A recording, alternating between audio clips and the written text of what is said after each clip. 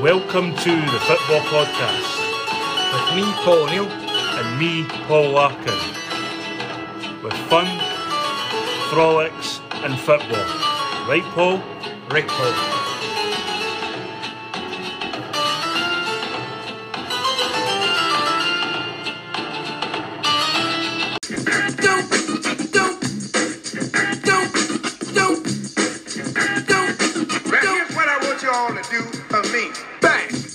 You're looking for the same thing. It's a new thing. Check out this I bring. The roll below the level, cause I'm living low next to the base. Come on! Turn up the radio. They're claiming I'm a criminal, but now I wonder how. Some people never know. The enemy could be their friend guardian. I'm not a hooligan. I rock the party and clear all the madness. I'm not a racist. Preach to teach the cause some they never had this. Number one, never wanna run about the gun. I wasn't licensed to have one.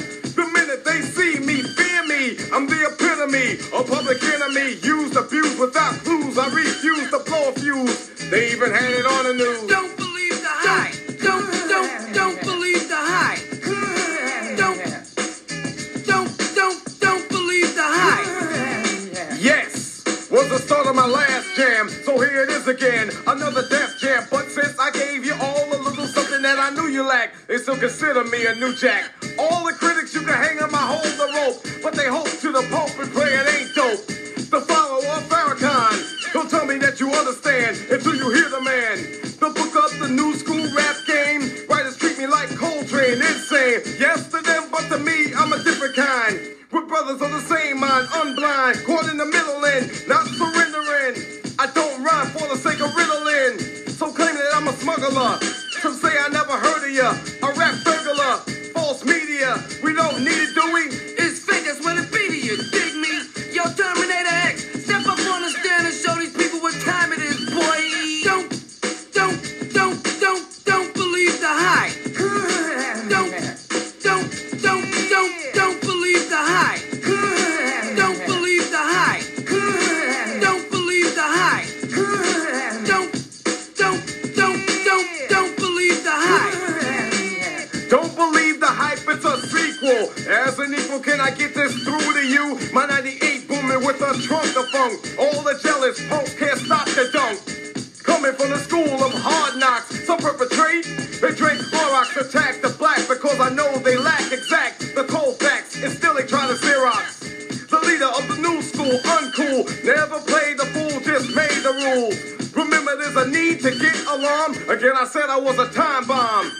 In the daytime, radio scared of me, cause I'm mad, plus I'm the enemy. They can't come on and play me in prime time, cause I know the time, plus I'm getting mine.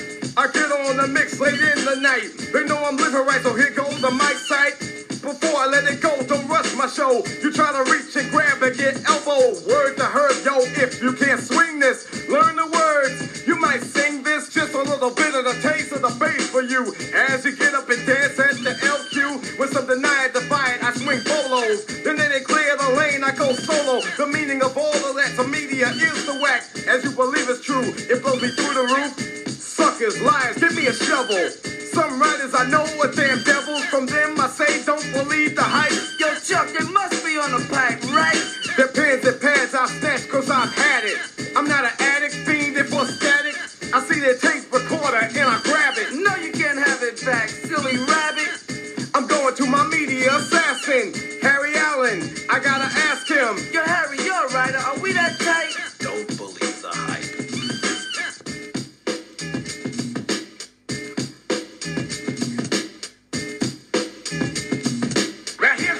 All to do for me. Don't believe the hype. Don't believe the hype. I got flavor in all those things you know. Yeah, boy, part 2 bum rush the show. Yo, Griff, get the green, black, and red in. Gold down, countdown, and Armageddon. 88, you wait, the S1s will put the left in effect, and I still will rock the hard jams, treat it like a seminar. Reach the bourgeois and rock the boulevard. Some say I'm negative, but then I'm positive. Wonder what I got to give. The media says this. Red, yo, black, don't and believe green. That hype. They got to be you know what that I hype, mean? You know what I'm saying? Yo, the Megas got them going up to see Captain Kirk like a jerk and they out of work. Let me tell you a little something, man. A lot of people on daytime radio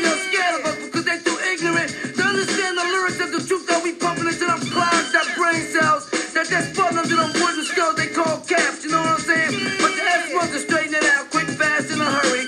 Don't worry, flavor vision ain't blurry, you know what I'm saying? Yo, Terminator X! Don't believe the hype. Don't believe the hype. Don't believe the hype. Don't believe the hype. Don't believe the Yes, indeed, the hype is what you don't believe. And we are here, we're doing a live show. That's why you'll hear background noise. That's why you'll hear clinkings of glasses and cutlery. And basically it's all the fault of my co-host and bum extraordinaire, Mr. Paul O'Neill. That's right, to be fair. I've picked probably the worst seat in the house, so I apologise. We get on with it, like we always do. And we start off obviously with the semi-finals. Christ, I almost forgot the score there. Hearts 2, Hibs 1. Obviously I watched the game on the telly, you were at the game. My take on it was that it wasn't really what I expected to see, in the sense of it kind of started like I expected it to see. Hearts seemed to be in control, scored a couple of goals and all the rest of it. But I think Hibs pulling one back quite quickly after that sort of rocked Hearts a wee bit. And probably the supporters as well was like, this is no part of the script. And to be fair, I thought Hibs fought really hard. I thought they probably picked the right guy up front in James Scott as opposed to Melkerson, because he's obviously young and raw and all the rest of it. But ultimately they just didn't have the quality to go against Hearts again and kind of carve them up another time at least. And certainly obviously they'll point at the save for Gordon, which was incredible. But I didn't think Hearts supporters, Paul, and you are one, you can come in after I say this, expected to be so much on the edge of their seat right up to the last kick of the ball. No, I don't, not at all, especially when we scored the second. I think we started really well, had a decent control of the game. Sims' goal settles your nerves, it's an absolute rocket as well, it's a beauty. And interestingly, and I pointed this to the game, that comes for an offside that's not offside. Aye. Hibs then messed the free kick up. Here's got the press in there, and suddenly they're goal up. That's the thing. He was in, and at the game I was raging because I thought he was through and then could have slipped Boyce in. But obviously it quickly turned around. But Hibs never. They've got to do better with that free kick. It turns over so easily. Yeah, I know. And then Mackay's just slid him through, and it's a rocket. Aye. And the second one's only 3 minutes after 4 minutes. Yeah. And it's an absolute beauty for Kingsley. There's no really much. Well, I mean, what I liked about it was that everybody in the stadium, everybody watching would be thinking he's going to go up and smack this, right? Because he's done it, and done it to great effect this season. So there's obviously been a thought process within there, and it completely flummoxed Hibs' defence and goalkeeper. And to be able to dispatch, I beg your pardon, what's a moving ball, that's a skill in itself, and it was well executed. What I think as well is bizarre. Somebody said to me after the game, and I thought they were talking nonsense because Kingsley only scored one career goal before he came to Hearts. Now he's turned into this set piece extraordinaire. I don't know where it's came from. But I think what was clever about it as well is it was quite far out, but that buys you that 5 or 6 yards, that wee layoff. Also leaves the Hibs defenders thinking, so what's he doing? What are they doing here? And you're right. I think that if that had went 5 minutes at 2-0, I think we would have completely controlled that game. Because I think at the heart just would have fell at Hibs at that point. But the goal comes really quickly, and it's terrible defending from our point of view. I mean, it's a good finish for Cadden,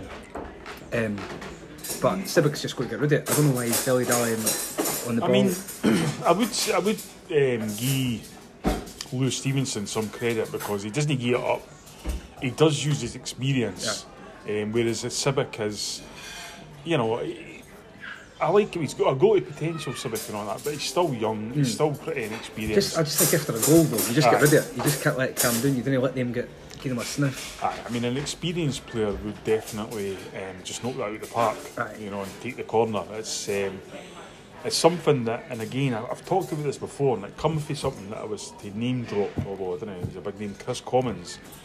The one time I met Chris Commons at Celtic Park about 7 or 8 years ago, he was getting a lot of stick for the fans at the time, and I said to him, did it bother him? And he said, as long as fans keep clapping every time the team gets a corner. I'll not be bothered about what they say. And it's something that I never ever understood why fans clap when their team gets a corner. No. It's what the opposition want to happen. I think as well as for that instance, if Sibbett knocks it out, you're quite happy that you've turned it away behind you. Aye, Just defend the exactly. Then situation. you get to regroup, and you've set up all week and blah blah blah. But the goal was huge, and it goes into half time, and it's a different game. If Boyce misses a great chance as well, right before half time, I think 9 times out of 10 he probably tucks it away and he just kind of lets it bobble a wee bit and it goes past the post. That's a huge chance, because if that goes in, I think it's like it just kills our spirit. It seems to me we've talked about a lot of boys missing chances early in the game. I think Saturday's game was probably Boyce's worst performance for us all round, because there was one at 0-0 he was clean through, and he could have shot, or he had Sims for a tap in the middle, and he got caught in two minds and shanked the ball to play. And for that moment he never really kind of recovered. I know. But he does. He's got a bit of a habit of missing sort of quite big chances. But the good thing about him is he normally takes the next one that comes along. He just never really got the chance again after that. In second half, Hearts are kind of stuck in no man's land, like stick or twist, because you really go for it when you could maybe just try and strangle the game. And Hibs had their tails up because they had nothing to lose. I do think Hibs, Maloney pretty much admitted after the game that he sent them out to play right on the edge. There's a couple of wild tackles going on, and we host a couple of players through injury, and it did affect us in terms of having to reshuffle the pack and whatnot. But Hibs, like, from their point of view, like, given the derby the week before, they were probably delighted with the effort, and because it's something that was missing completely the week before. Well, I mean, what I'll pick you up on there is it's amazing how, I mean, I didn't think the first one booking for Newell, I didn't think he even touched him. I think he's caught his ankle in the back. Nah, no for me. I thought it was shocking decision, to be honest. And then even with the second one, you know, it's stupidity for him on the basis of why on earth would you put yourself in a tackle like that at that place on the pitch at that time in the game, you know. And that's one of these things where it's like, well, everybody knows he's already been booked, pressure goes on the referee and so on and so forth. And you know, despite the fact Hibs still pressed after it, I literally would have strangled him if I was the manager. I think, of course, like, we can argue that the first one's a yellow or no, but it's given, and he's one of the most experienced players. And at that point, it's 11v11, and Hibs have got Hearts on the back foot a bit, and it's a completely stupid thing to do. It's mental, because I think the second one's a definite booker, and I think. I wonder, it's actually interesting if the referee's maybe been watching for him, because the last couple of derbies he's got maybe 4 or 5 before getting a booking, and like the fans have been moaning about it, the Hearts fans have been moaning about it, so I wonder if he was maybe kind of watching that. Well, that in I mind. mean, it's something that we know referees shouldn't do, but we also know referees absolutely do. What to talk about before we come on to the other big issue, come out of the game, huge section of the Hibs end empty. And literally within, you know, there was only 37,000 at the game. I know. There was obviously spaces in the Hearts end, but nothing to the extent of that. I didn't understand it. I really didn't understand it. Why Hibs fans weren't, because as I said, it's not like, alright, they've not had the best season, but it's certainly not been the worst by any stretch of imagination. It's a cup semi-final against their local rivals. You know, why not just turn out? Because, can I just mean, like, if they'd won that game, they would have turned out for the final. Well, I was just going to say, like, I think the ticket arrangements for the final came today, and we've been given 50%. But for instance, if Hibs had got there, could they really have argued for 50% if they didn't turn up in the semi? Well, I mean, we had this for the League Cup, which they argued for it, and in the end only sold 17,000, and that was at the absolute limit to the point, and then of course that then means that tickets get released late and so on and so forth. I just didn't get it. I just do not get it. I spoke to a few Hibs fans who were like, before the game, I'm not going. I'm expecting to get pumped and all that. I don't understand it, because if you, I get you're maybe not looking forward to it, and Hearts are having a better season and just beating the week before, so I get you're maybe dreading the game to a degree. But if you win that game, that's what being a football fan's about. Underdogs and beating your rivals and getting to a final. I don't understand, especially to a degree. It was like 5,000, 6,000 empty seats. Like, the thing is as well is, see in that circumstance, for example, like say you're a Hibs supporter, I know that's a huge stretch for you, Paul, that you've been well beat in the sort of previous week. You've had all the goading for the Hertz fans. You're getting told you're going to get pumped this Saturday and so on and so on and so on. But that will make you more resilient. To be like, I'm going to fucking turn up there in defiance. I think so, like a bit of a siege mentality, like let's go and prove them wrong. Because at the end, I think that's what at the end of the game happened a bit though, because Hibs fans reacted to his performance and they got around the applause. And half of me was thinking, is it around the applause because we're good? Or is it around the applause because it's a bit relief that they never got beat? Never got beat, aye. I mean, or got hammered, sorry, because the way it started. Aye, I mean, you know, obviously we're no privy to watching Hibs 90 minutes every week. You seen them last week before the semi, and also I seen them against St Johnstone. They were absolutely dreadful. And I suppose if that level of performance is what they're producing week in, week out, then I wouldn't be surprised if a lot of people went, I'm not going to watch that. I know. It's absolutely dreadful. The thing as well, as you said, like, if it would be nervy from a Hearts point of view, as it was, but I think when you look at the game back, I think that's just because you're at the game and you get that sort of like, shit, didn't blow this. Aye. When you look at the actual chances, like after the Gordon save, I don't think they actually created anything. Aye, because it's not about, it's like anything, it's fear of the unknown, you know, it's like... one loose ball. Aye, you know, when there's a goal in it doesn't matter how well you're playing, everybody's got a chance. And some teams actually prepare their whole setup for that scenario. But obviously... a couple of days later, the fallout for the game is that Sean Maloney's been sacked along with all his backroom staff. I mean, were you shocked by that? Yes and no. Like I know some Hibbies that kind of like just thought it wasn't working, so it's a good time to act, because if he gets the summer and then he gets a rebuild and then he's still not working, you've then wasted a whole summer and somebody else has got to get rid of the players. But at the same point, he's been only doing 4 months? Yep. And they were clearly weren't in a good place in the first place, which is why he got the job, and they lost Martin Boyle and never really got the chance to replace him. Well, my understanding, I mean, Hibs season to get sweat out beginning of March almost, and for what I can understand is that the uptake thus far was pretty dreadful. Now, whether that can be blamed on Sean Maloney is a different matter, I don't know. I mean, you've got a cost of living crisis out there, you know, things are spiralling through the roof. A lot of people might be thinking, oh, hold it a minute here, you know, do I want to commit myself to this and I don't know what's happening with my job or whatever it might be. As you say, he was only in there 4 months. It's a ludicrous little time. But we are in an age where owners listen to fans and social media and all that kind of thing.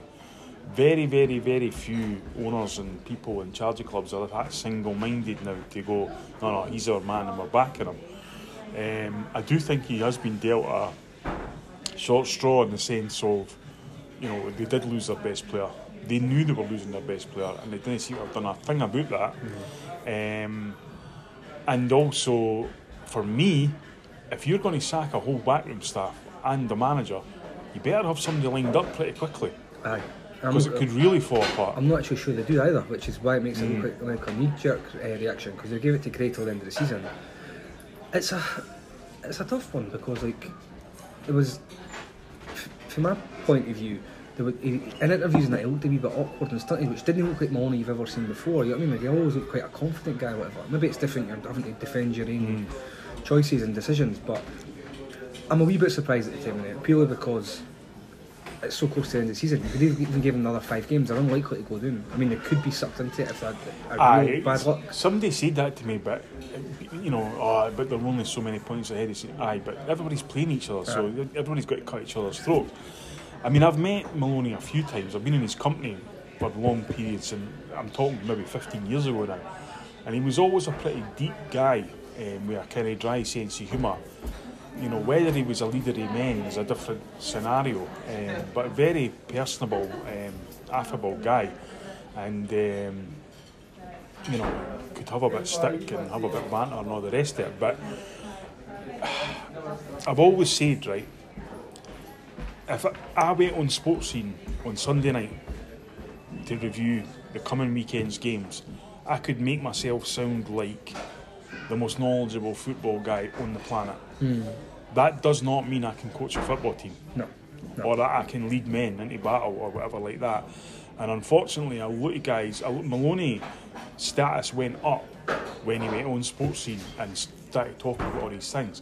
Now it's like, to me, that's like basically saying, you know, if I'm partnering Tiger Woods on a golf course and you know, I'm saying, well, we could definitely do this hole in 3 because I've got Tiger Woods hitting the first shot, you know, that's fine. And he can do the same with Belgium. Unfortunately, when it's Chris Cannon, you can't talk on that level of terms. So I remember Davy Farrell saying, he used to play for Hibs, when he was at Oxford, Matt Lawrenson took over. And for the first month, all Lawrenson said was, oh, for fuck's sake, you know, at Liverpool we did this, and at Liverpool we did that, and at Liverpool we could do it. And eventually Farrell says, well, you're not at fucking Liverpool, you're at Oxford. Get what I mean? And that, I wonder if there is a wee bit of that. Secondly, you know, he's got Gary Caldwell in there with him. I mean, not the most popular guy, full stop. No. You know? Yeah, there was a point during the game, I don't know if they showed in the telly, that he ran over and pushed Robbie Nielsen as well. Aye, I did see that. I don't know what he was doing, but it wasn't even over a massive thing, I didn't. That's the thing, right? See, assistant managers, they used to be basically like nutcases that were there to protect the manager. Whilst, so, you know, if there was any, you know, and I mean, see like a Johan Mialbi, you know, you're not going to mess with a guy like him. Gordon Strachan had Gary Pendry, a big, you know, broad, fucking brummy guy, and all the rest of it. Because Strachan was the sort of person who people wanted to attack, basically, like, you know. And Strachan to me is a poster boy of what I'm talking about in terms of, if you put him on the telly the night discussing the Premier League or whatever, he would sound really knowledgeable and all the rest of it. It does not mean he can be a manager of a football club. No. And so that's the thing. Where do Hibs go now in terms of a manager? Honestly, don't know. Like, there doesn't seem to be many like hugely inspiring candidates available. So, I mean, for me, I mean, the names. I mean, I listened to a guy last night on the radio from a Hibs Talk podcast or something, and the guy who was interviewing him, or actually it might have been Jane Lewis, said to him, well, Scott Brown's one of the early candidates. And he said the only reason Scott Brown's mentioned because he used to play for Hibs. It's none to do with his coaching ability or anything like that. So why on earth are we even talking about this? And I totally agree with that. You know, the last thing Hibs needs is you know, I've seen people say, Hibs fans saying, we need to get Lennon back, and we need to do this, we need to do that, and all the rest of it. I would worry that Hibs potentially face an Aberdeen last season scenario where the owner gets his guy in, and that's who he's always wanted really, and then it becomes a disaster. I think the problem we've got as well is, like, if you've sacked a guy like Maloney, the next manager coming in is going to want guarantees that he's not going to get 4 months, or he's going to get a chance to rebuild it. And are they going to give that? You bear in mind, they'll now have Maloney and his backroom staff and Ross on the backroom staff still paying his wages. Aye, I mean that is a funny one. I mean, obviously you're getting a lot of people now saying, well, why on earth did they sack Jack Ross? The Maloney thing, as I say, there might be a scenario where it might have been, we can get rid of you up at, you know, in the first 6 months for nothing or whatever. I don't know, or you can walk away for the first 6 months or whatever. I don't know, because you're right, if there isn't, that's an expensive scenario given you've just done it in December as well. You've got Davy Gray there, right, who's obviously taken them interim in December, probably with other statutes said he's if he'd won the League Cup final as manager, given his previous exploits as a player. They obviously didn't fancy him as manager. No. But see if he comes in the last 5 games of the season and gets a reaction, he might be alright with the fans, because the fans love him. He at least knows the club and how it works, as opposed to somebody coming from the outside wanting to change everything. That's an owner's dream, isn't it? Because it costs them fuck all, and bringing the guys already here and all that. I mean, I've always said that Hibs, very much like Hearts, should be an easy job in Scottish football. You know, you've got the stadium, you've got the training ground, you've got fucking the guaranteed fan base. There's 3 things that most clubs in Scotland didn't have, really, right? You've also got the fact Edinburgh's a big factor. The amount of players they've come to Edinburgh because they want to stay there, and clearly they're not staying in the salubrious north part of the city that we're in right now. You know, they stay city centre and all that, and it's, you know, if you've got a few quid, that's great, you know, and the rest of it. But, you know, it really is a mess, and we've been saying it for practically the whole season. You know, the crowds have been shite, the team's been shite, and, you know, where do they go for here kind of thing. So it'll be interesting to look at that. Of course, on to the Sunday, Celtic 1, Celtic 2. What was you were watching on the telly, I believe? Yes, aye. What was your take? I I thought Celtic started really poorly, to be honest. They didn't look like they had the right drive, and considering that Rangers had played 120 minutes on the Thursday, I thought you should have looked at a sharper team for the outset. It doesn't always work like that. It's a big game, you fired up. But I was surprised how long you let them sort of away with that. And then once, like, there was a few chances and stuff, but the first half was mainly half chances for Celtic's point of view. Second half, like, you scored a really well worked goal. Yeah. And I thought once you went 1-0 up, you were the better team. Yeah. And I thought a second was like a matter of time. And it just never came. And then the equaliser looked like it sucked the life out of you a bit. And again, when it went to extra time, I expected you to sort of be the stronger team going into that, and it was a bit eeky-peeky. It probably could have went either way in the end, but I was quite surprised at how poorly Celtic started the game, especially. Well, I think, talking the tactical side first, the mistake to put Maeda through the middle, he's brilliant at pressing, obviously, but the flip side of that is, because he's pressing their whole defence, but our midfield doesn't know where he's going to be when they get the ball. Whereas a Giakoumakis type, they know exactly where he's got to be, and they can feed him. So that took away a bit of penetration for us.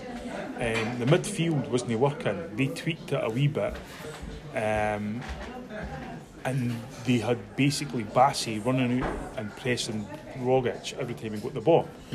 And I'm thinking, surely you drop somebody in behind Bassey every time that happens, so that in the occasions that Rogic wins the 50-50 or whatever, he can just thread it straight to him. But that never happened. There was a lethargy about Celtic. There was, and I didn't make. I don't know. I can't. I mean, unless I get briefed with the information of what happened between the previous game against St Johnstone and that semi-final, for then to then in training and all the rest of it, I can't fathom why they were so poor, considering how well they'd been playing and so on. Then obviously flip onto the referee and Bobby Madden, that was possibly the worst referee performance I've ever seen for an entirety of 120 minutes. He gave a perfect example of how to control a football match. I've banged the drum on this for years and years and years, and saying, it's not about giving penalties or red cards or outrageous decisions. It's about things like giving fouls that are non-existent at corners. The ball comes in, he blows up, right? It's acting as though your whole family's being slandered when somebody questions a decision. It's allowing the same players to foul with impunity constantly. And that just went on. I mean, some of the most, baffling things, I've ever seen in football matches. He gives a bounce ball when a Celtic player gets injured and allows Sefco to kick it and play on. Celtic had broke on them and he pulled back for a foul that nobody even looked at what had been claimed or anything like that. Free kicks around the box were just thingy. And of course Lundstrom, who committed 14 fouls, doesn't even get booked. Right. He had one straight one that should have been a booking. He caught the back of through the back of somebody. Aye. That was a booking. It shouldn't have been persistent fouling. But if you're a player, these are the most frustrating things. You can't sort of. I think they get away with these referees in games like this as well. They seem to be judging on a different level because it's a derby or things. They'll try to let the game fall or whatever like that. Games shouldn't be. And it's the same with Edinburgh. Games shouldn't be refereed on different levels. The rules are the rules. No, because it's derby and you let tackles fly. People get hurt like that or cost goals like that. I mean, it's one of the things where somebody had asked me today, is it true Scotland's the only country in the UEFA that the referees didn't have to declare who they support? And that is true, right? And when I had done anyone but Celtic the film in 2016, I put a petition out saying, that this is what should happen. They should have to declare their allegiance to a football team and if they're a member of any society, right? And everybody, well, not everybody, but some people say to me, but they'll just lie and say, I support Clyde or whatever, right? But the point is, that's fine if they lie, but the point is they would have the mechanism in place to catch that out and be punished for it. You know what I mean? So that people as a collective just didn't see these things kind of thing. And unfortunately, everybody knows Bobby Madden is a fanatical fan of Sevco, coming from East Kilbride. Him and his brother Jamie, they're both season ticket holders, and so on and so forth. And the evidence is emerging of his support and that kind of thing. But ultimately, and I've said this, you know, for practically my first breath, if Celtic aren't going to question it, nobody will. And it's really difficult for us to make any hay with this if Celtic just say nothing.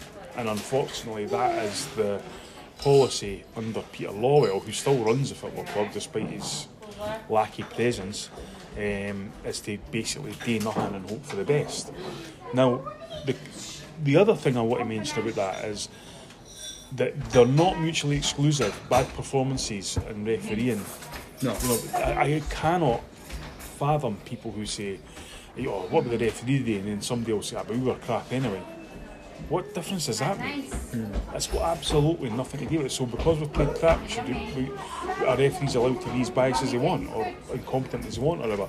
You know, and that's what I pointed out to people. In my opinion, Bobby Madden wasn't an it.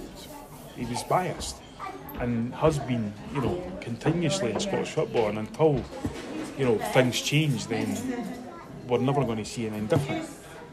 No, I think as well, the standard across the board in Scotland's fucking we're probably the worst it's ever been in terms of official.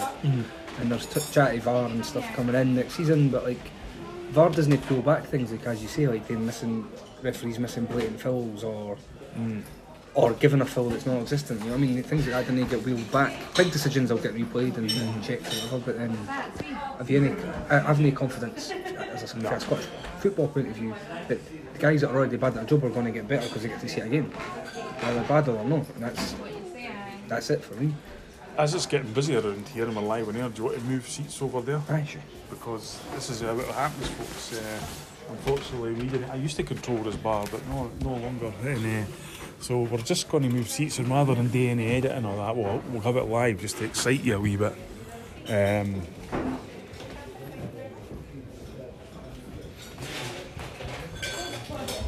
We're just moving and we're grooving and we're almost there. It's a wee treat for Paul, getting a night out, you know. And here we are, this is much better. We're even under a fucking spotlight, which I hate. But we're still here, yeah. See, we didn't edit all these nonsense, these fucking half-wits with their big headphones in their podcast studios. This is real stuff for the guys here. So that was the semi-finals.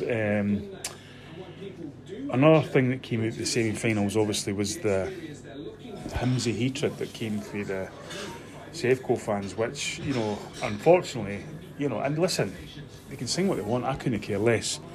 But when you have people like Kenny McIntyre at Sports House, an incredible atmosphere, and you're like, they're singing about child abuse, and they're singing about fucking bleed up to their knees in Fenian blood and all the rest of it, the spectacle's terrible. For the outsider, which it's you kind of make it out sometimes, and it sounds loud or whatever, but people who know better and are paying attention should really be acting on it. In fact, any team that sings it, like these things are fucking points going about child abuse, things like that. It's scandalous, to be honest. It's not a good spectacle at all.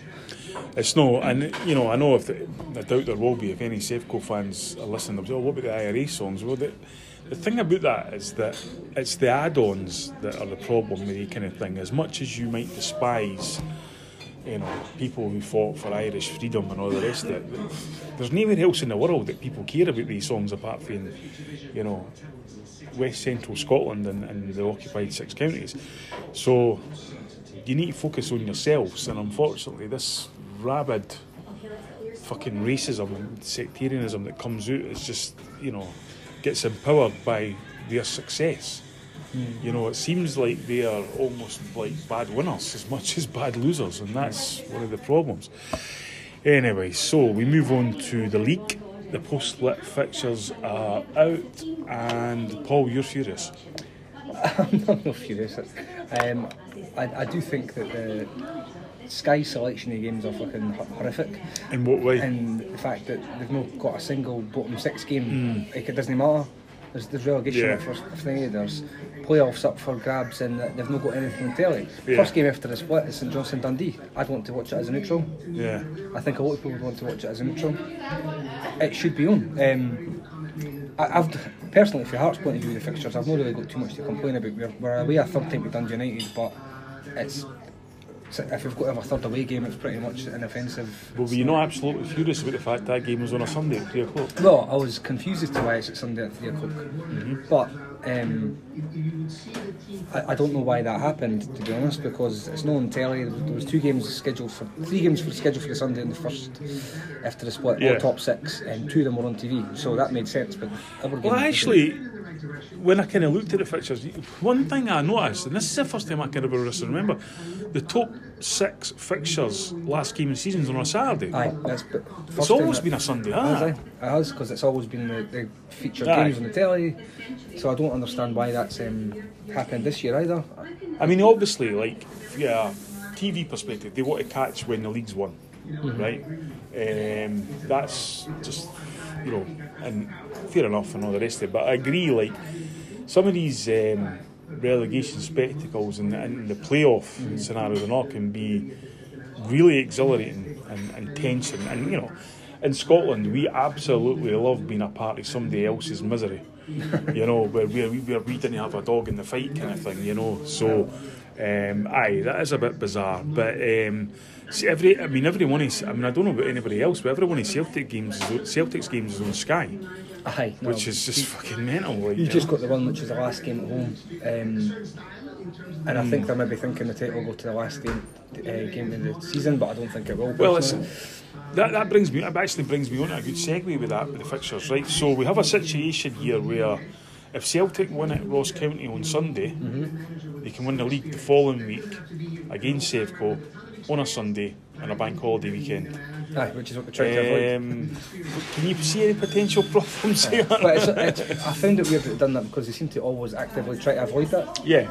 Well, that was the date, basically, almost to the day of the famous Dallas Cowboys game, when all hell broke loose in Glasgow. Now, obviously, the difference there was that the game was a 6:05 kickoff. Aye, right. Now, I believe what the police is thinking is that what that does is it concentrates everybody in the same area for the whole day. Whereas if you get the game away early, everybody moves back to their own areas. And to be fair, it's been a long time since I had a drink in Glasgow or in that scenario, especially the Gallagate and all that kind of thing. And I have witnessed on a million occasions the bother is absolutely, most of which will go completely unreported. You know what I mean? If somebody turns round a corner and gets a sore face, that's not going to make it onto the fucking STV News the following night. But it is a very, very, very unique situation. I'm really unique situation. Glasgow, for me, exists in a bubble where it's football and the media and all the rest of it. And if you're trying to sell Scottish football, then Sky are another one who live on the edge of that. If you have Liverpool against Manchester United, it's all this fucking two tribes and all that kind of thing and that. If you try and do that in Scotland, somebody's going to get fucking suffer for it. Aye, but I suppose as well, on the flip side, if you try to sell for it, you'd want the league decider to be the two teams going for it. You know what I mean? You wouldn't want Celtic to play the first 5 games and first 4 games after the split, and it could be tied up before you meet. Interesting thing, right? And I think this is how times have changed, right? And I think this has got a lot to do with just the world we live in, the more distractions we have. There has actually been a recent title decider between Celtic and Sevco, and it was in 2018 where we beat them 5-0 at Celtic Park. Everybody seems to have forgotten about that already. My abiding memory was twofold, actually. We went 5-0 up after about half an hour to go, and the whole ground was literally like, what is going on here? The Huns were literally going, fucking hell, this could be record. And Celtic fans were like, are we really 5-0 up? You know what I mean? Couldn't believe it. And then the other one was the team came out after the final whistle for Lapiona and all that kind of, and the complete Sevco end was empty. And the players sort of done a double take and like, fucking hell, there's none of them left kind of thing. I'm not sure these things, like I've always said, right, see Scottish football, the biggest achievement in Scottish football is keeping people interested in a product that is years behind the elite. You know, we have the most watched league on the planet on our doorstep, who have basically colonised the world in terms of people who watch on the telly. You're getting the Americans going, oh my God, 150 million people watched the Super Bowl, and in Liverpool, Man United, who played this week, 700 million watched it. Ken, they go on about the Super Bowl in America, like, and it is a big occasion, as you know, but like the World Cup has 3 or 4 of them a day. I know. You know, for the whole tournament, you know. But then that's partly back to selling it, isn't it? Make it a big occasion. Make it, and we did it. We didn't market it well enough. Sky as partners didn't market it well enough. No. And it's just kind of they're only interested when they want to be. And that, so for me, not showing one bottom six game is really a slap in the face to the league. It's a slap in the face to the teams that are in that battle as well. It's like when to move the sort of point on about. See, Scottish football, you only hear for it when they're trying to claim credit for something, and that's exactly what's happened this week with VAR. Doncaster's appeared out of nowhere. Oh yes, and blah blah blah and all the rest of it. And you know, we were just hoping to make sure that other countries get the gremlins out the way so that we could adopt it and all that kind of thing. Now, I don't know, like, I can't get my head around it right now, to be quite honest. I watch it obviously in other leagues, and the confusion etc. that it causes. I don't know what the hell that's got to do for Scottish football, but I didn't see this being a good thing. I really didn't. I don't. I never wanted it. I was hoping clubs would fight, listen to their fans a bit more. I think fans have been completely ignored, and they're the ones that. I totally agree. But like, I've been to a couple of games with it, and it almost kills that moment of like pure joy when you celebrate, because you're looking, oh shit, is this a goal or not? And Scottish football is all about passion's about the only thing it's got left. It's a real product. And if you start taking that away, like, people going like, how shite is it going to be if you're going absolutely mental at a derby winner, and all of a sudden it's like pulled back for somebody being. I mean, one thing that stands out for me is, in terms of VAR, I think it was last season. This time last season, Man City Tottenham in the Champions League, and Man City thought they had scored the winning goal. And the whole stadium's going nuts. Well, as much as fucking Etihad King, they're not exactly the most passionate fans ever. And then they find out it's actually not a goal and it's no student Tottenham are through.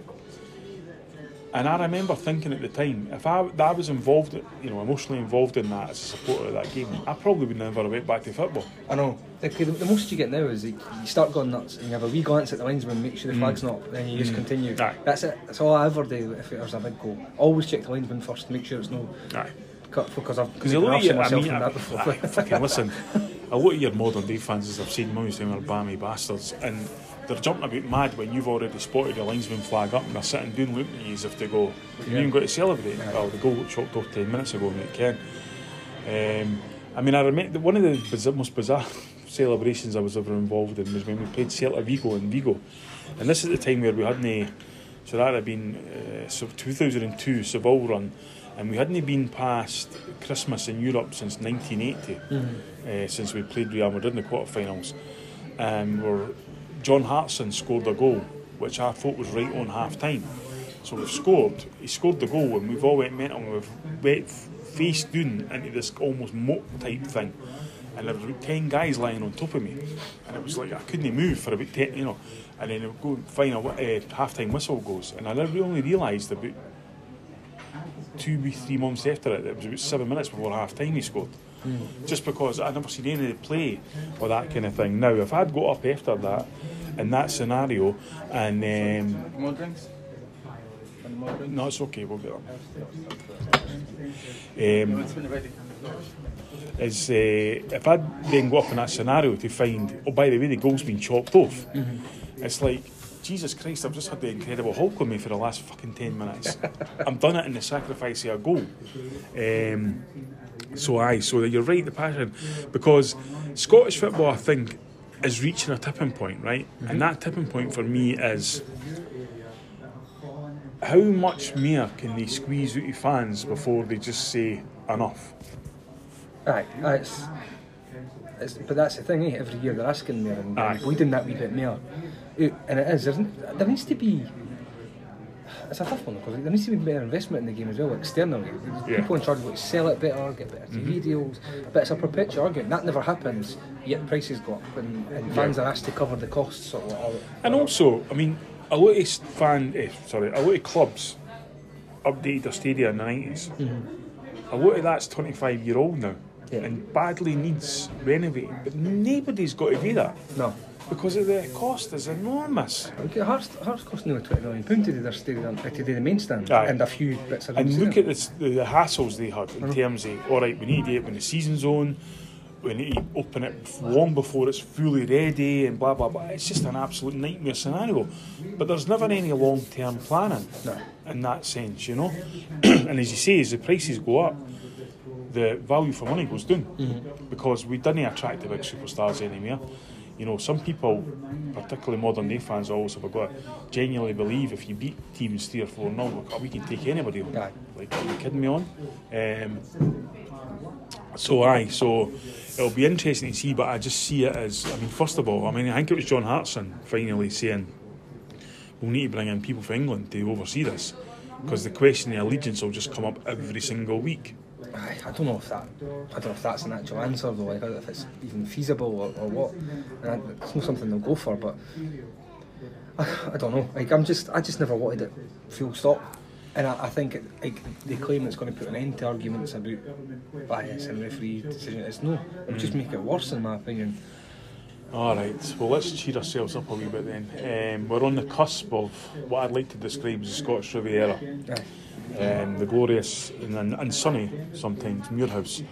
Now obviously we were brought up in this area and sort of taken away from the whole train spotting aspect, which has kind of been covered millions of times, including by myself. What sort of memories do you first remember about growing up in Muirhoose? I remember just feeling like it was, even as a bairn, so disconnected from the rest of Edinburgh. Aye. Like it just never felt like, you used to ever go for a walk to like Silvernouse or Davies and Mains, which are right close by for everybody to know it. It's not like you're going like miles. It felt like you were going to a different world. Whereas if you went into like Muirhoose Park or Avenue or whatever, like it was all kind of run down in older buildings.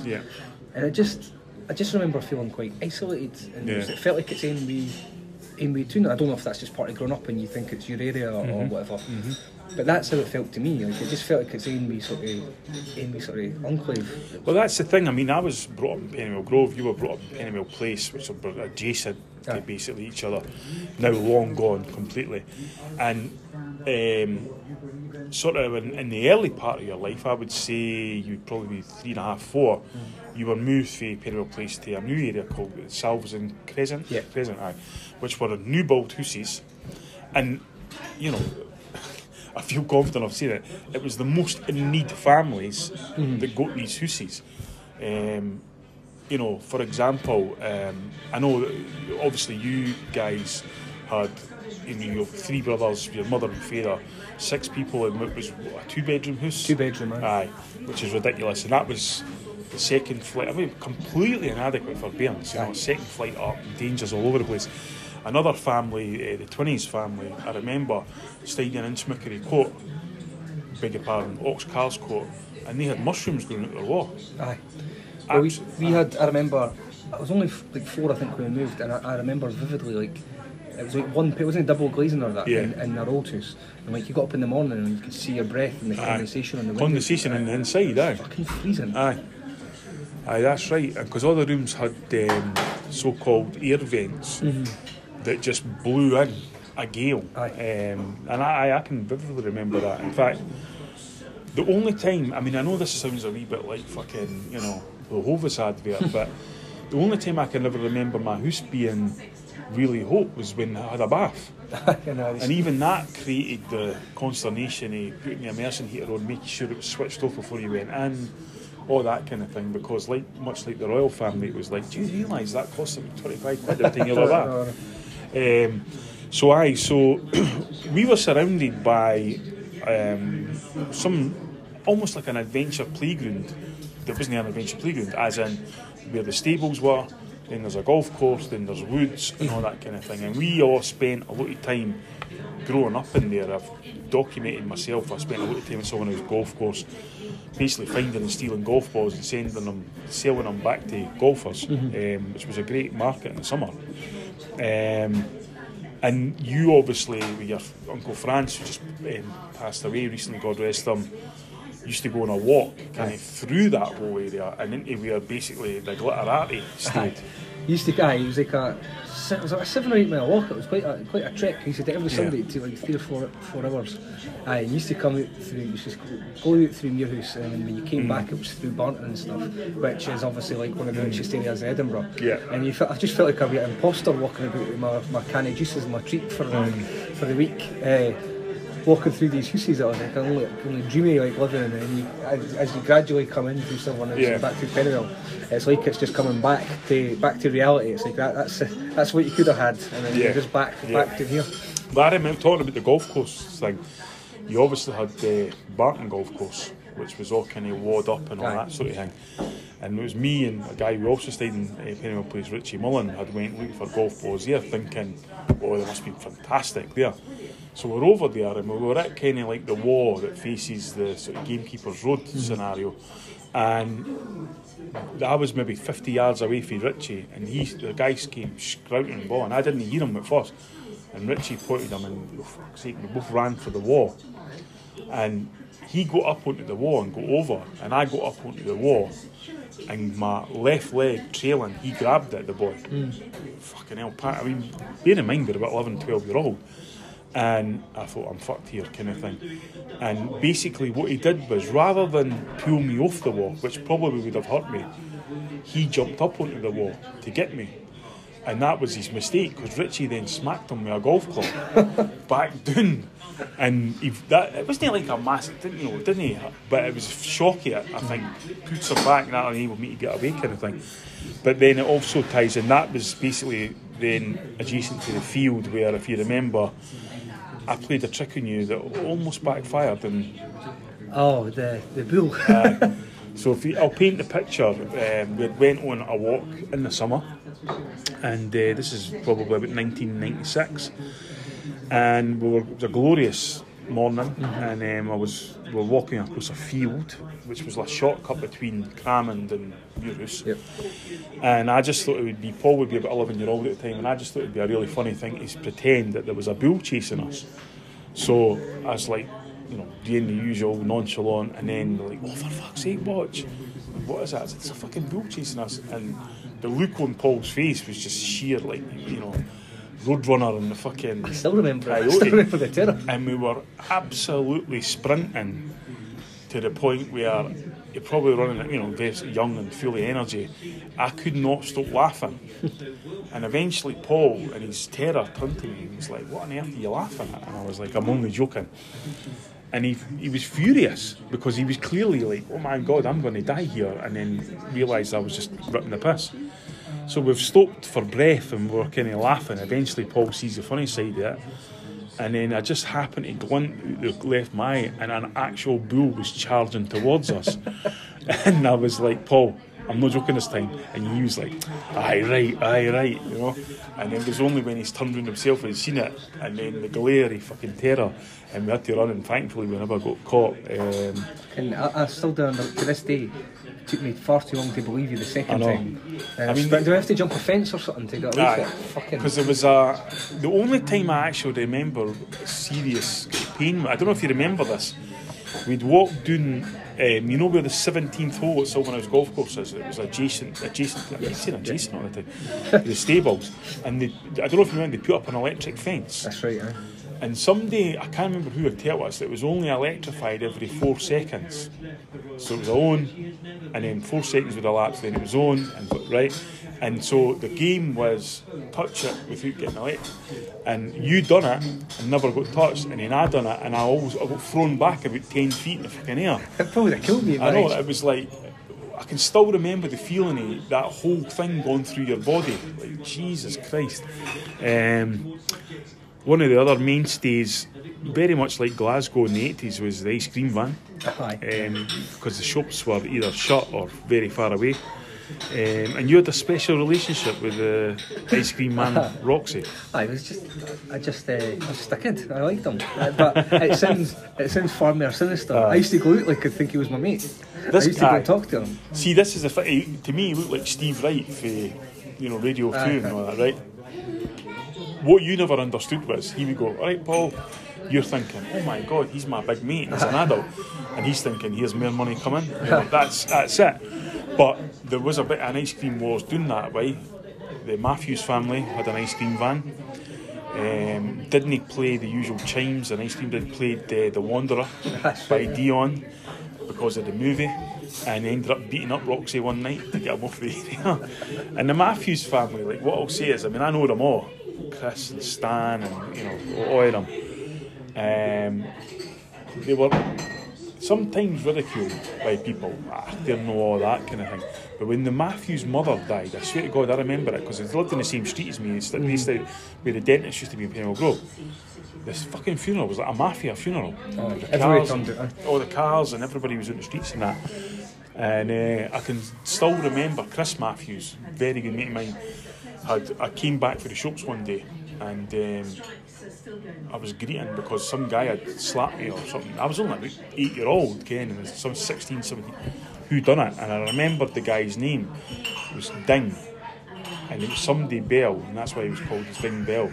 And Chris was like, mate, let's go, and took me back to the shop, pointed him out, and just battered fuck it on right in front of the shops.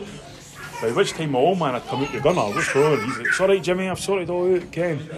And I used to see him, he drives a taxi, and every time you're in, you always see him shouting that. The last time I saw him face to face was down at Morrison's at West Granton Road.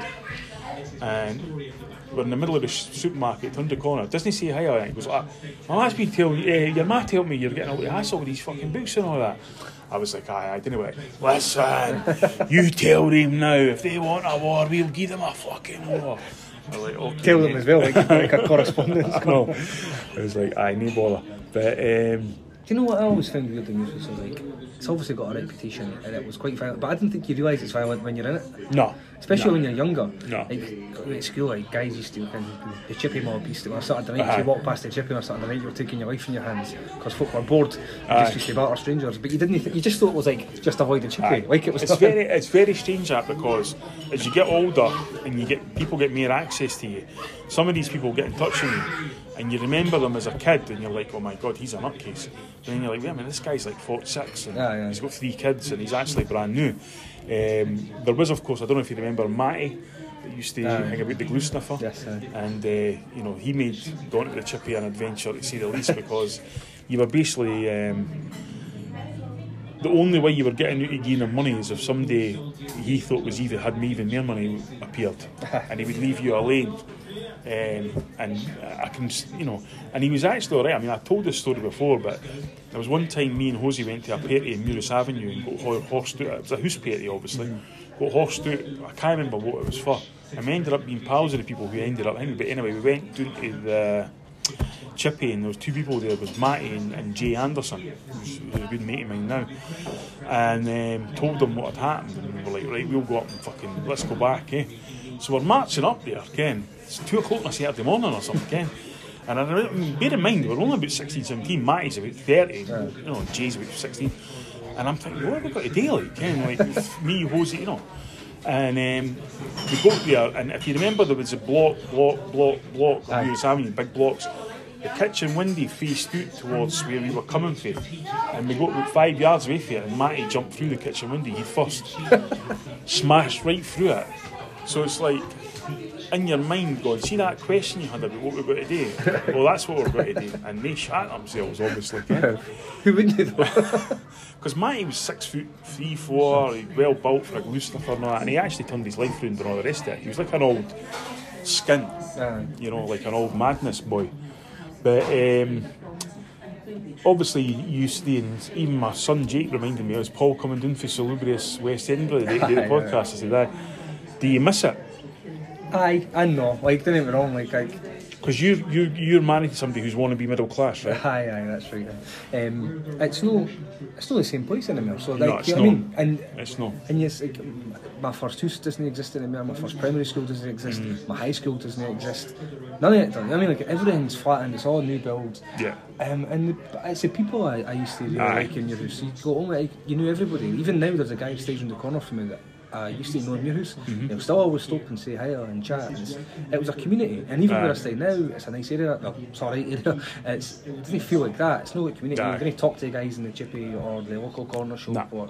I mean, even coming along here, the golf course, which was a playground there, was, playing football and practicing golf and all the rest of it, that's being eroded by trees, and all the people, that's great and all the rest of it, but like your memories start getting eroded. And I remember us being along there, me, you and your brother Stephen were playing football, and there was these annoying laddies at the other end, and you were in goals, and then they came along like, can we play with you? And you weren't really aware of it. Aye. And I think you knew one of them, and Stephen was like, no, this is a family. And you were like pointing at me going, but he's not a member of our family. Like, and Stephen's going, he's almost family, right? Shut up again.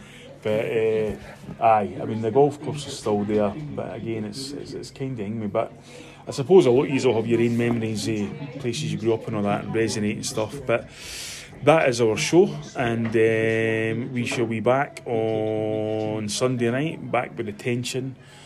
Paul's will be in his anus, obviously, and mine's will probably be in my head, to say it bestly, if Celtic didn't win. But hopefully we've helped you a wee bit after the weekend.